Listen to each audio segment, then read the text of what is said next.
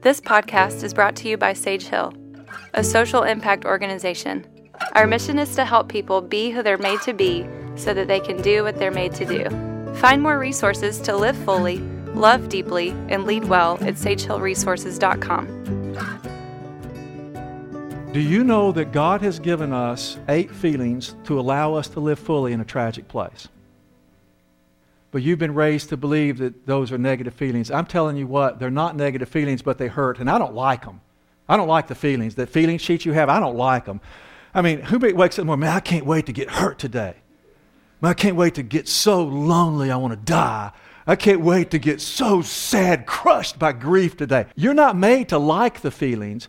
You're made to face the feelings, okay, because of what they can do for you. Not because that makes you brave, it makes you human. And it puts you into position so that there's room for God to operate in your life because you're not sufficient unto yourself. Cursed is the man who trusts his own sufficiency, Jeremiah 17:5. Even when prosperity comes, he won't see it. Cursed doesn't mean condemned, it means isolated from who you're made to be. Blessed is the man, Jeremiah 17:8. Blessed is the man.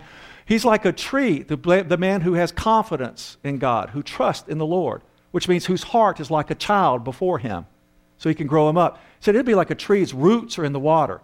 In other words, your needs are in the water, drinking deeply. He said even when heat comes, the leaves will always be green. Even when drought comes, the tree will still bear fruit.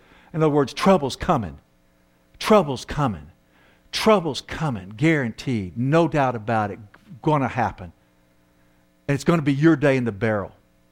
Soon, or your friend's day in the barrel, or somebody you love's day in the barrel. So you're going to the barrel. I mean, the rolling around, the pitching and throwing, and frothing about, the warp and woof of the struggle of life. It's going to happen to all of us, and does.